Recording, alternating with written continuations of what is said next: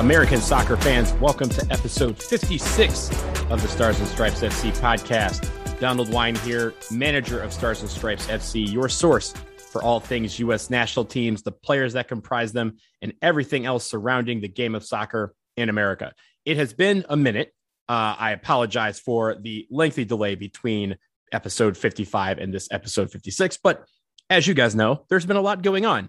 We had the Gold Cup, we've had the Olympics, we've had a lot of soccer, and I have been traveling around the country, seeing a lot of you out there in the stands, especially at the Gold Cup, and also staying up late at night or getting up early in the morning for the Olympics. So this episode is just to catch you back up on the last month. What have we been watching? We will go through the length of the Gold Cup, breaking down all the victories. Of course, we are talking about our champions here, the Gold Cup champions and the U.S. men's national team. And then we will get into the Olympics. Of course, the U.S. women's national team, as you all know, secured the bronze medal. It was not the gold medal they were looking for, but bronze is a medal still worth celebrating and worth talking about. So we will talk about that. But we will begin with our CONCACAF Nations League champions and our now 2021 Gold Cup champions, the U.S. men's national team. We can start with this. When we all saw the Gold Cup roster come out, of course, people in the know understood what that roster was about. It was not the roster that we saw in June in Denver for the Nations League finals. Of course, the U.S. men's national team beating Mexico in that final, one of the most epic all-time games in that rivalry's history. But entering the Gold Cup, we saw a lot of faces where people probably said, hey, why are these guys on this team? And it was clear what Greg Berhalter was doing. He knew what his main roster was going to be when we're talking about the bigot. We're talking about World Cup qualifying, which begins as we speak in less than 3 weeks. But when it comes to the Gold Cup, what he wanted to do was leave his main stars at home, give them the rest that they need so that they can go back to their clubs, get back into a groove with preseason and the start of their seasons in Europe, and then they're ready for World Cup qualifying. But the Gold Cup roster, this was made up of mostly Major League Soccer-based players and also players that are kind of considered on that fringe. Now, whether you call them a B team, a B minus team, a C plus team, a C team, whatever you want to call them, what these guys were here to do was to show Greg Berhalter that when it comes to the depth of this player pool, when it comes to all the guys that we're going to need for World Cup qualifying, it's not just going to be the main 11 or the main 15 or the main 18.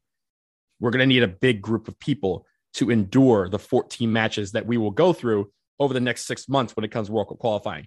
These players on that Gold Cup roster want to show that they were a part of that they could be a part of that, but also they want to show that they were champions too. And you have to commend Greg Berhalter and the players for during that fight that was the Gold Cup. A lot of people said they weren't going to make it. Not even CONCACAF thought they were going to make it. When you saw how they were setting up the Gold Cup final and selling tickets, they sold the tickets out well before they put it on sale to American fans because they didn't think Americans were going to need to be there. They thought that Vegas was just going to be Mexico's place to be crowned once again Gold Cup champions. And they were entering this Gold Cup tournament with the same roster just about that they brought to Denver for the Nations League.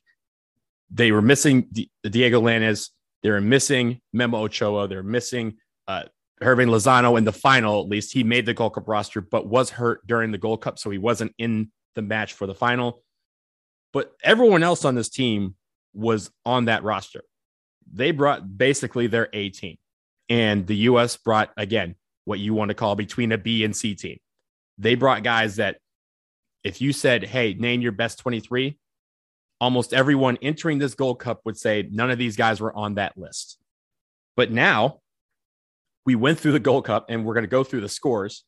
We found some players that might be a part of that 23, might be part of that 30, is definitely going to be in the mix when it comes to World Cup qualifying.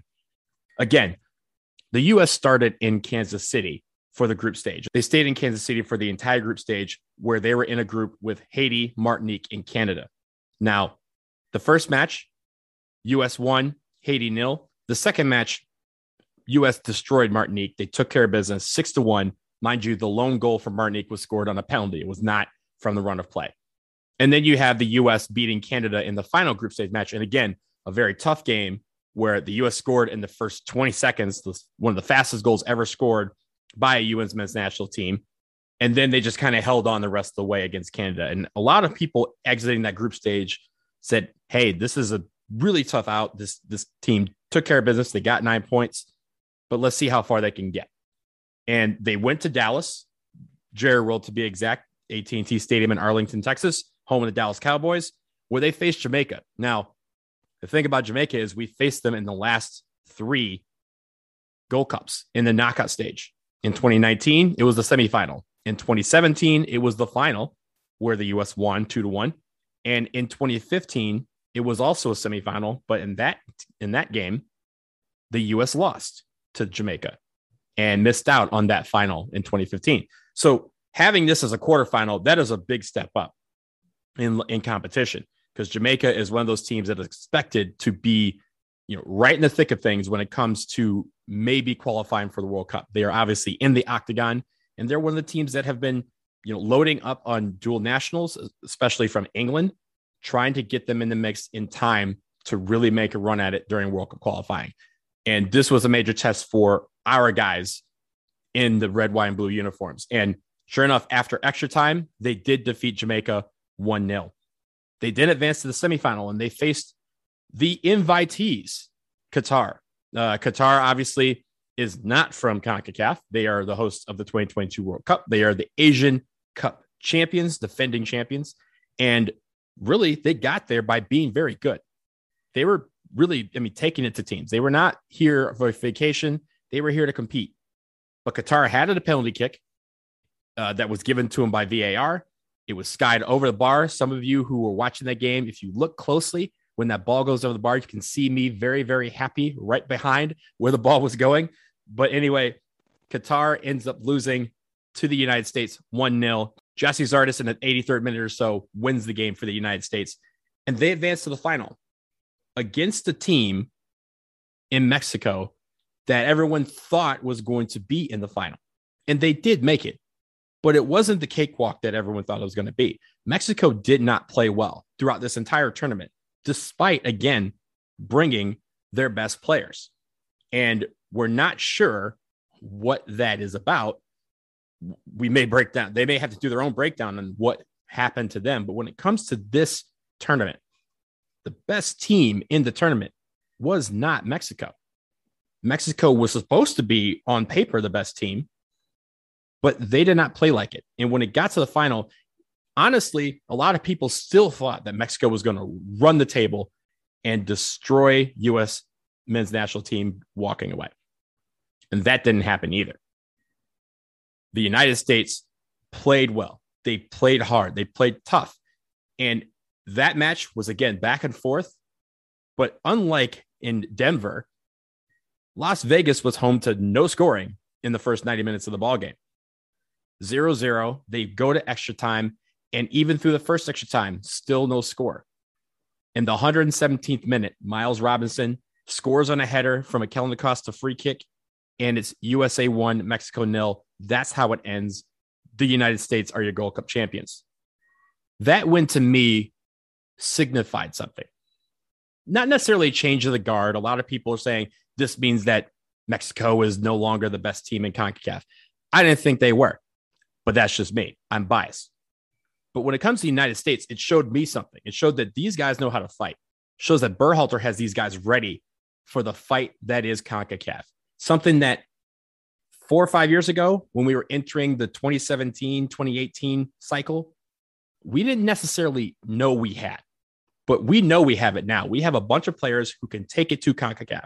We have a bunch of players that can respond to the CONCACAFing that happens in a lot of these games.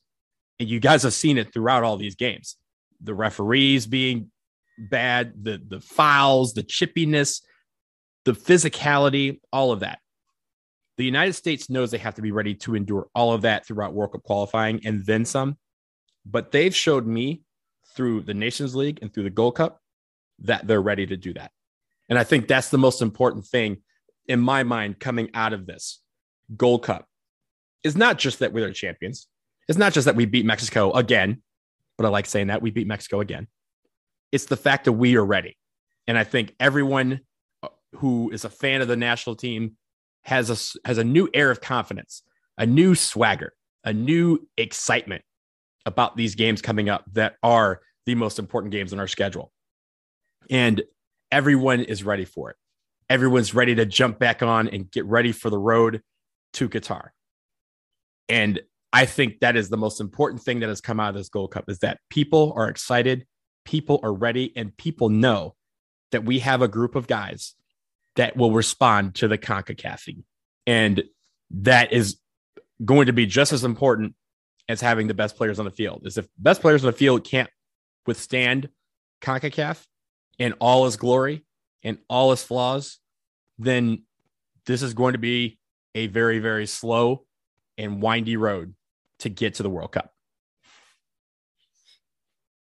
Another thing that is important that comes out of this Gold Cup victory is we know some of these players that will probably feature into the mix when it comes to Greg Berhalter's selection of guys for World Cup qualifying. He's already indicated that he's going to bring a group of, 28, 30 players instead of 23. Sure, he'll only dress 23 because I believe he is capped at that number when it comes to World Cup qualifiers to have on their bench. But he will bring a group of guys and have them compete in camp, make sure they're all ready, and have everyone focused on the mindset of, I could play today. And if I could play today, I will be ready. Because as much as we love Christian Pulisic and Weston McKennie and Tyler Adams and Gio Reyna and those type of guys, they can't play every game. They just can't. It's too taxing on the body. 3 games in the span of 7 days in a window. That is a lot to ask any one of our guys to be able to endure. Now, some will do it. Some will go 180 minutes and then go to the coach and say, I want 90 more. And it's up to Greg Berhalter to manage minutes, make sure everyone's ready, and make sure that we have a good group out in the field at all times that can give maximum effort against all of these teams. And to do that, he's going to need a lot of players. He's going to need, again, 28, maybe even 30 in a window to train. And that way he has a selection of 27 and he can have guys say, hey, look, we got 6, Christian, take a load off. Weston McKennie, you picked up a slight knock. We don't need you right now hurt. We need you 100% next month. So we're going to sit you out, whatever that case may be. And I'm not wishing ill on any of our players, but that rotation is going to need to be there. And so I'm going to go through a list of some of the guys that I thought stood out from the rest in this Gold Cup for the United States. You have to start with Matt Turner. Matt Turner, again, if you look at the games, 1-0, 6-1, 1-0, 1-0, 1-0, 1-0. He only allowed 1 goal throughout the entire tournament. He was named the tournament's best goalkeeper. Should not be a shock. He had great saves. He had great use of the ball. Did he play perfect all the time? No. But he played extremely well in every single game. Again, the 1 goal that he gave up was a penalty kick. Nothing from the run of play. Nothing against some of the bigger teams. And when it came down to it, for 2 of the games in the knockout stage, he had to go 120 minutes of shutout ball. And he did that against Jamaica and against Mexico. So Matt Turner, to me, some people may think that he is the number 1. I am not quite there yet, but what I do want to do is see that be an open competition. I don't know how you want to get that done, but Zach Steffen, Ethan Horvath, Matt Turner have all showed something that is worth exploring, and getting them all in camp together to see who will go up against Mexico or Honduras or El Salvador or Canada. I want that to be a competition every single time. I don't want it to be written in stone that this is our guy, because each team provides different things. And if one wins out and really steps up and shines bright above the other 2, perfect. I think we're in a great position with all 3. And I think for me, I am confident that with any one of those 3 in goal, we are fine. We will be okay. And I think that's the most important thing. Other guys that I thought were, stood out, really what showed something.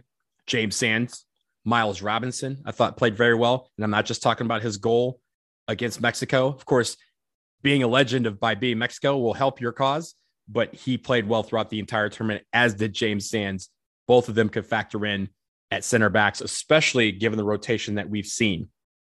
Walker Zimmerman, I thought, played well in the group stage. Of course, he got hurt at the end of the group stage, had to be removed from the team because of it. So we wish him well. Hope he's back and ready to go very soon. But he's going to be a guy that we're going to call on when it comes to pairing up possibly with either with Mark McKenzie, most likely with John Brooks, maybe serving as John Brooks' backup, whatever that is. I think Walker Zimmerman, James Sands, and Miles Robinson are all equipped to handle that role. Kellyn Acosta. Kellyn Acosta had a great tournament, ladies and gentlemen. Some of you out there may not like when I say that, but it's true. Kellyn Acosta had a great tournament. The fact that he was left off of the tournament best 11 is an outright crime, because he was the best defensive midfielder in CONCACAF throughout the entirety of that tournament. And he played well. Yes, did he have some slip-ups? Yeah, of course, everyone does. But Kellyn Acosta is a guy that we can count on and be dependable. And also, guys, he has mastered the game of CONCACAF. He really has. You saw it against Mexico in the Nations League. You saw it several times during this tournament. He can stand up. He can be chippy. He can defend his players. He can do some little gamesmanship when it comes to penalty kicks. He can take the other team out of their game. And when that happens, Kellyn Acosta knows that he can thrive in that space. So having that on my roster, I definitely want that on my roster, because not only does it mean that Kellyn Acosta can do it well, it means that we don't have to rely on our stars to do it. And I know some of our stars want to do it, but it's not their job. We need them to be stars. We need Weston McKennie. As much as I love when he gets in guys' face or he, shows some physicality, I want him to be Weston McKennie. I don't need him to focus on the CONCACAF-iness. Kellyn Acosta is right there to do it. And you have other guys that can do it as well, so we can let everyone be best at what they do best. Shaq Moore, I thought, had a great tournament as well. And, again, Shaq Moore was a guy who was on the radar a little bit, then fell way off because of his club situation. He didn't get a lot of playing time. He bounced around from a couple of clubs, and now he's settled in, and he had a great tournament. I think this will allow him to see more camps, and especially during World Cup qualifying, when there's a tight window, you can have him come on and give 90 minutes and be confident that he will do well on that right side. So this is Shaq Moore. Hopefully we see a lot more of him. Gianluca Busio. He had a difficult tournament when it comes to the physicality of things. But when it comes to the other stuff, I thought he did quite well, especially given that this was his real first time experience on the national team and really focusing in on him. In Kansas City, of course, he was at home, so he was able to thrive. Now he's off to Serie A. I think that's only going to help him moving forward. And being able to adapt to the physicality of Serie A, especially when it comes to defensive midfielders and the defense and how they normally work, he's going to get some real life lessons and is really going to help his game. I think is going to be someone that we'll count on as well. And then finally up front, we have Gyasi Zardes, Daryl Dike, and Matthew Hoppe. I think all three are definitely going to factor in, but the question to me is who is going to be our number 9? It's not necessarily Josh Sargent, but as much as I love Daryl Dike's game and Gyasi Zardes, I don't think either one of those stood out either. So there's going to be a real competition there. They all bring 3 different things. And if they all are well, who do you start? Who do you put up at the number 9 spot? Of course, Daryl Dike did play some out on the wing during this Gold Cup. Gyasi Zardes did as well. Matthew Hoppe was exclusively on the wing, and I thought he did very well there, but he could also feature as a number 9. So I like the versatility of all 3 players. Now it's up to those 3 to challenge Josh Sargent and the other forwards to see who can be that guy up top. Nico Gioacchini also did very well in his time that he was on the field. Those type of guys. You have Jordan Pefok, who's going to factor into this. Paul Arriola on the wing. Those type of guys are going to be important. You may not want them on the field for 90 minutes, but sometimes you need those guys on the field for 60 or for 30 or for 10, whatever that is. I know that those guys will be ready to be called on and be able to produce, but that's what they're going to have to do. They're going to have to show that no matter what time they get on the field, they're going to produce. and that they can do something to turn the game in our favor or to secure the game or to bring us back. So I know that's a lot to ask, but that's what World Cup qualifying is, as we all know. It's an unforgiving competition. Every match is going to count. It's not going to be a walk in the park. There will be some games that we will play very, very well, and there will be some games where we play and look like trash. And that's okay, because at the end of it, this road to the World Cup is never just paved. There are definitely cobblestones. There's even gravel. And sometimes there's no road at all, and you have to blaze a trail.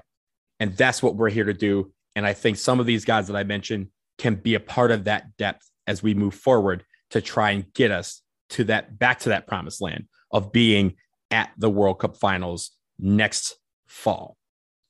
So that'll do it for the Gold Cup. Again, congratulations to the men's national team, 2021 Gold Cup champions, 2021 Nations League champions. And by the way, if you are counting at home, if you're a Mexico fan and listening to this podcast for some reason, that is 2-0. That is 2 trophies to 0 over the Mexican national team during the summer. I will take it. I will take it and be glad to the bank. And when you see me, I'll have my shirts on. It's just a matter of which championship shirt I have on, because as of this moment, I have 2 to choose from, and that's cool with me. We will pause for a quick break, though. When we come back, the world champs get bronze in the Olympics. We will discuss their shaky tournament after this.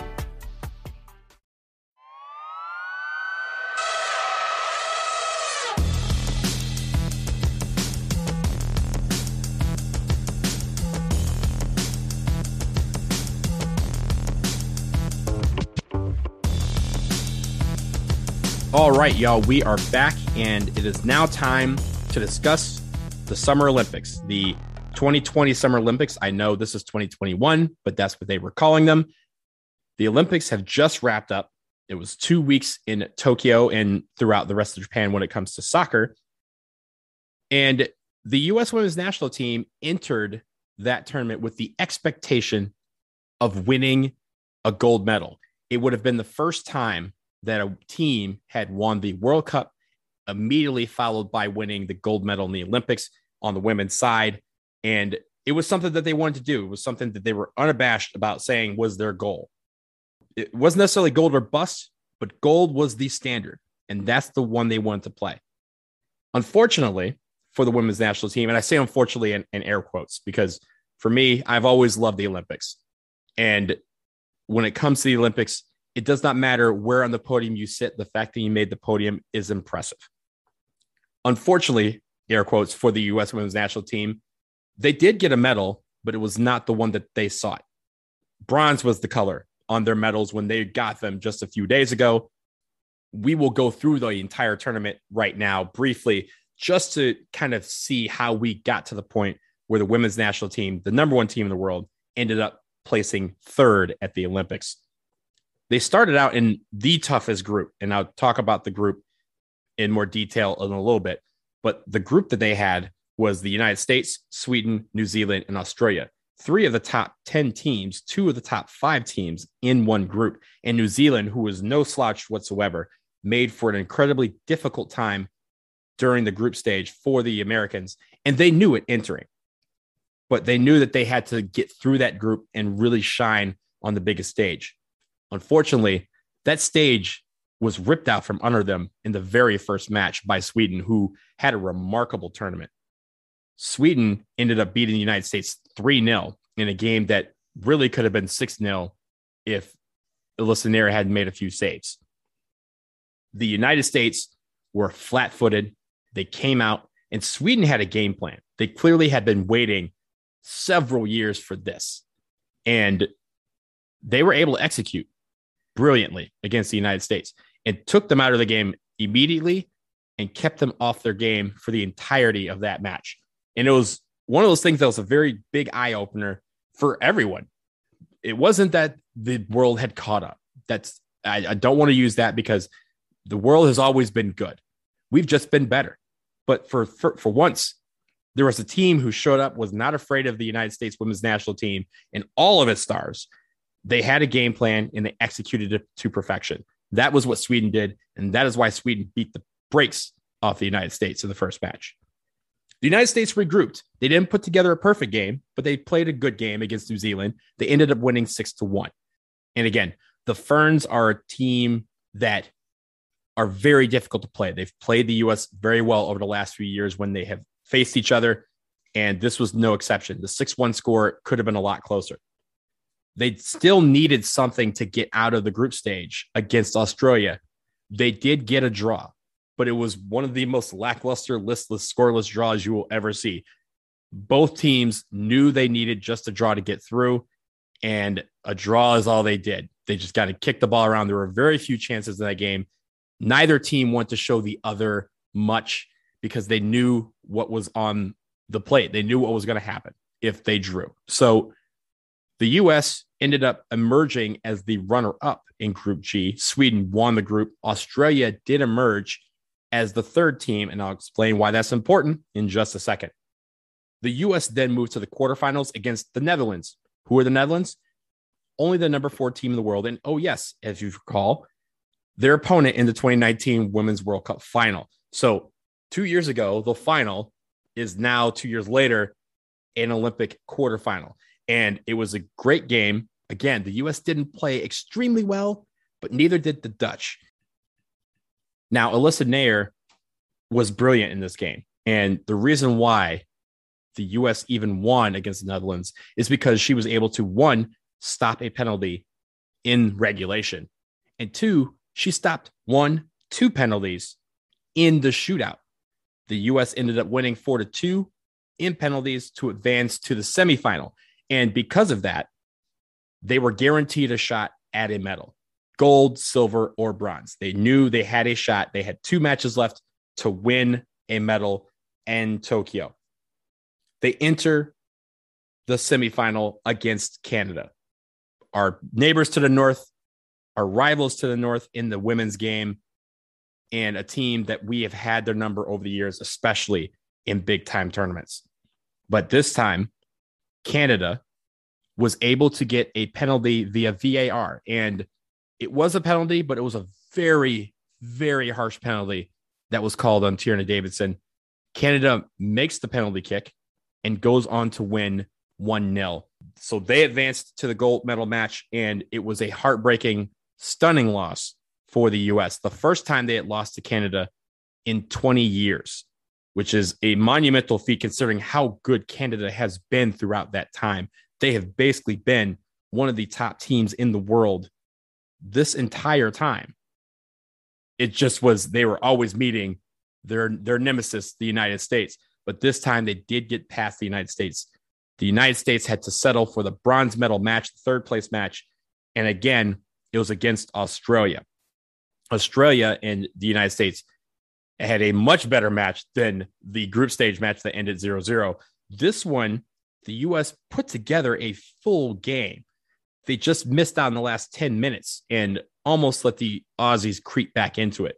But they did hold on to win 4-3 to win their bronze medal. Canada ended up beating Sweden on penalties, a very, very tough penalty shootout to win the gold medal. Sweden, as I mentioned, who had played brilliantly the entire tournament, ends up with silver. So 3 of the 4 teams that were first, second, third, or fourth, 3 of those 4 teams ended up being from the same group, which lets you know how great that group was. Canada and in the United States, both representing CONCACAF on the podium, and furthering the fact that when it comes to North America, their soccer is pretty good when it comes to the women's game. And for the U.S., they have painted themselves into a corner in a way, because a lot of people are disappointed with bronze. And again, I'm here to tell you that I am not disappointed with bronze.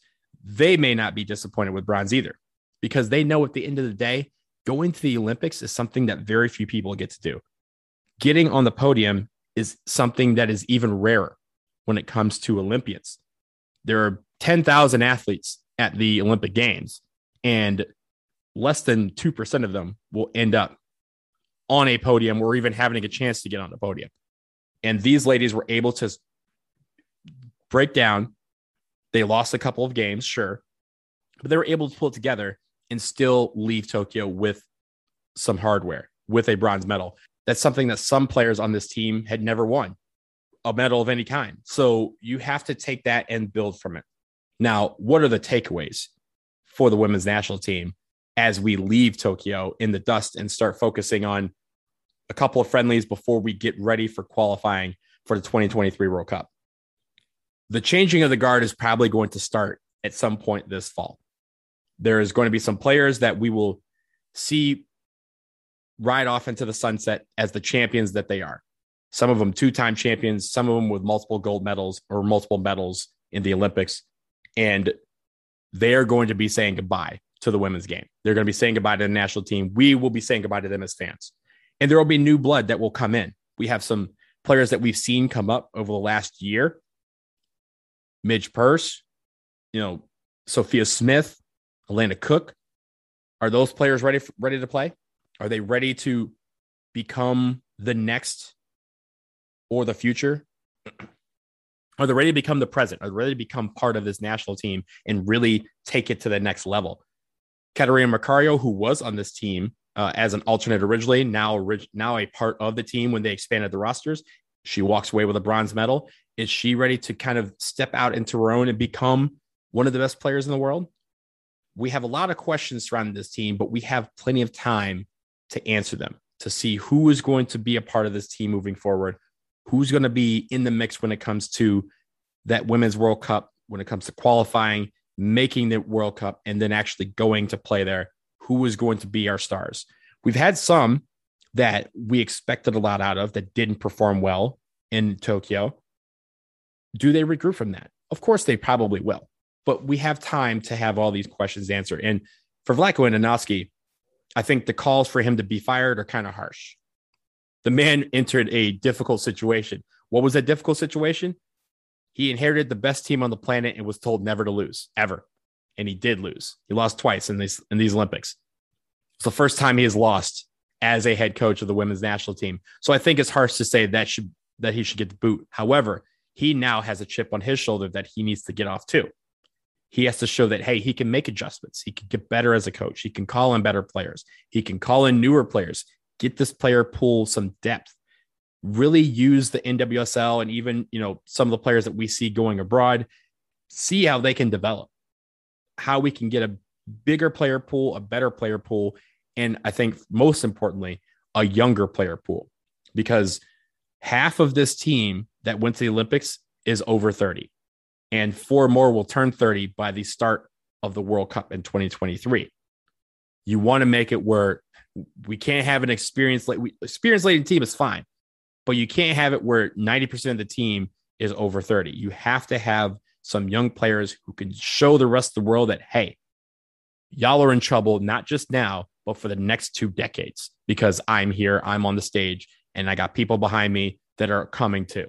We have to keep that pipeline rolling. And for the women's national team, we'll see how that works out over the next few months. They're going to come home. They'll probably play some friendlies this fall. And then come 2022, they'll have World Cup qualifying. And that'll be where we see another test of who do we bring to those tournaments? Who's ready for prime time?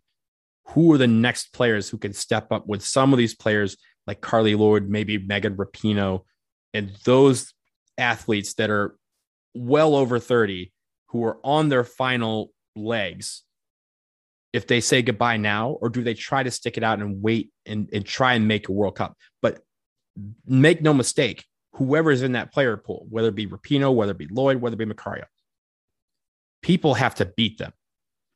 They have to show Vlatko Andonovski, like, hey, this player is great, but I'm better. I'm a better player.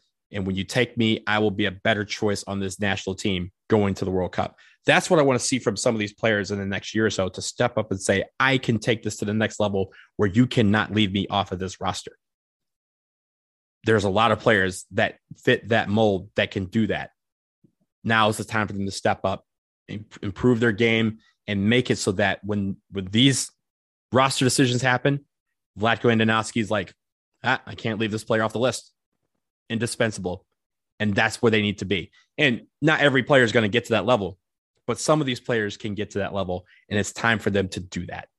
So while the Olympics can be viewed as a disappointment for some, really, it's a successful Olympics in the fact that they were able to walk away with the medal. It was not the medal that they sought, but they are perfectionists. They aim for the highest. But when you aim for the moon, sometimes you land amongst the stars. And I'm telling you, being amongst the stars is just as great. It's an incredible achievement. Congratulations to them on the bronze medal. Next time, we'll just win in 2023. And then in 2024, Paris, everybody look out, because I know this team is going to come back. They're going to go to Paris and they're going to have a chip on their shoulder once again, that they're going to try and turn that bronze back in the gold. So that will do it for episode 56 of the Stars and Stripes FC podcast. As always, make sure you subscribe to this podcast as well. We have another episode coming later this week, and I'm going to tease the episode a little bit by saying it's going to be two very brilliant, very funny guys, friends of mine, that are coming on this podcast. Two guys that have elevated to the top of their game right now. They have their own TV show. Wait till Thursday afternoon, and you will hear what I'm talking about. But you cannot miss this episode. It's going to be a great, great interview. Hopefully a very funny one. Knowing them, they're going to be very, very funny as always. Rates and reviews, subscriptions will help. So 5 stars if you like what you're hearing. Tell your friends about it. For any topic suggestions or questions, drop me a line at ssfcpodcast@gmail.com. So again, stick around. Thursday, another episode's coming. So until then, take care.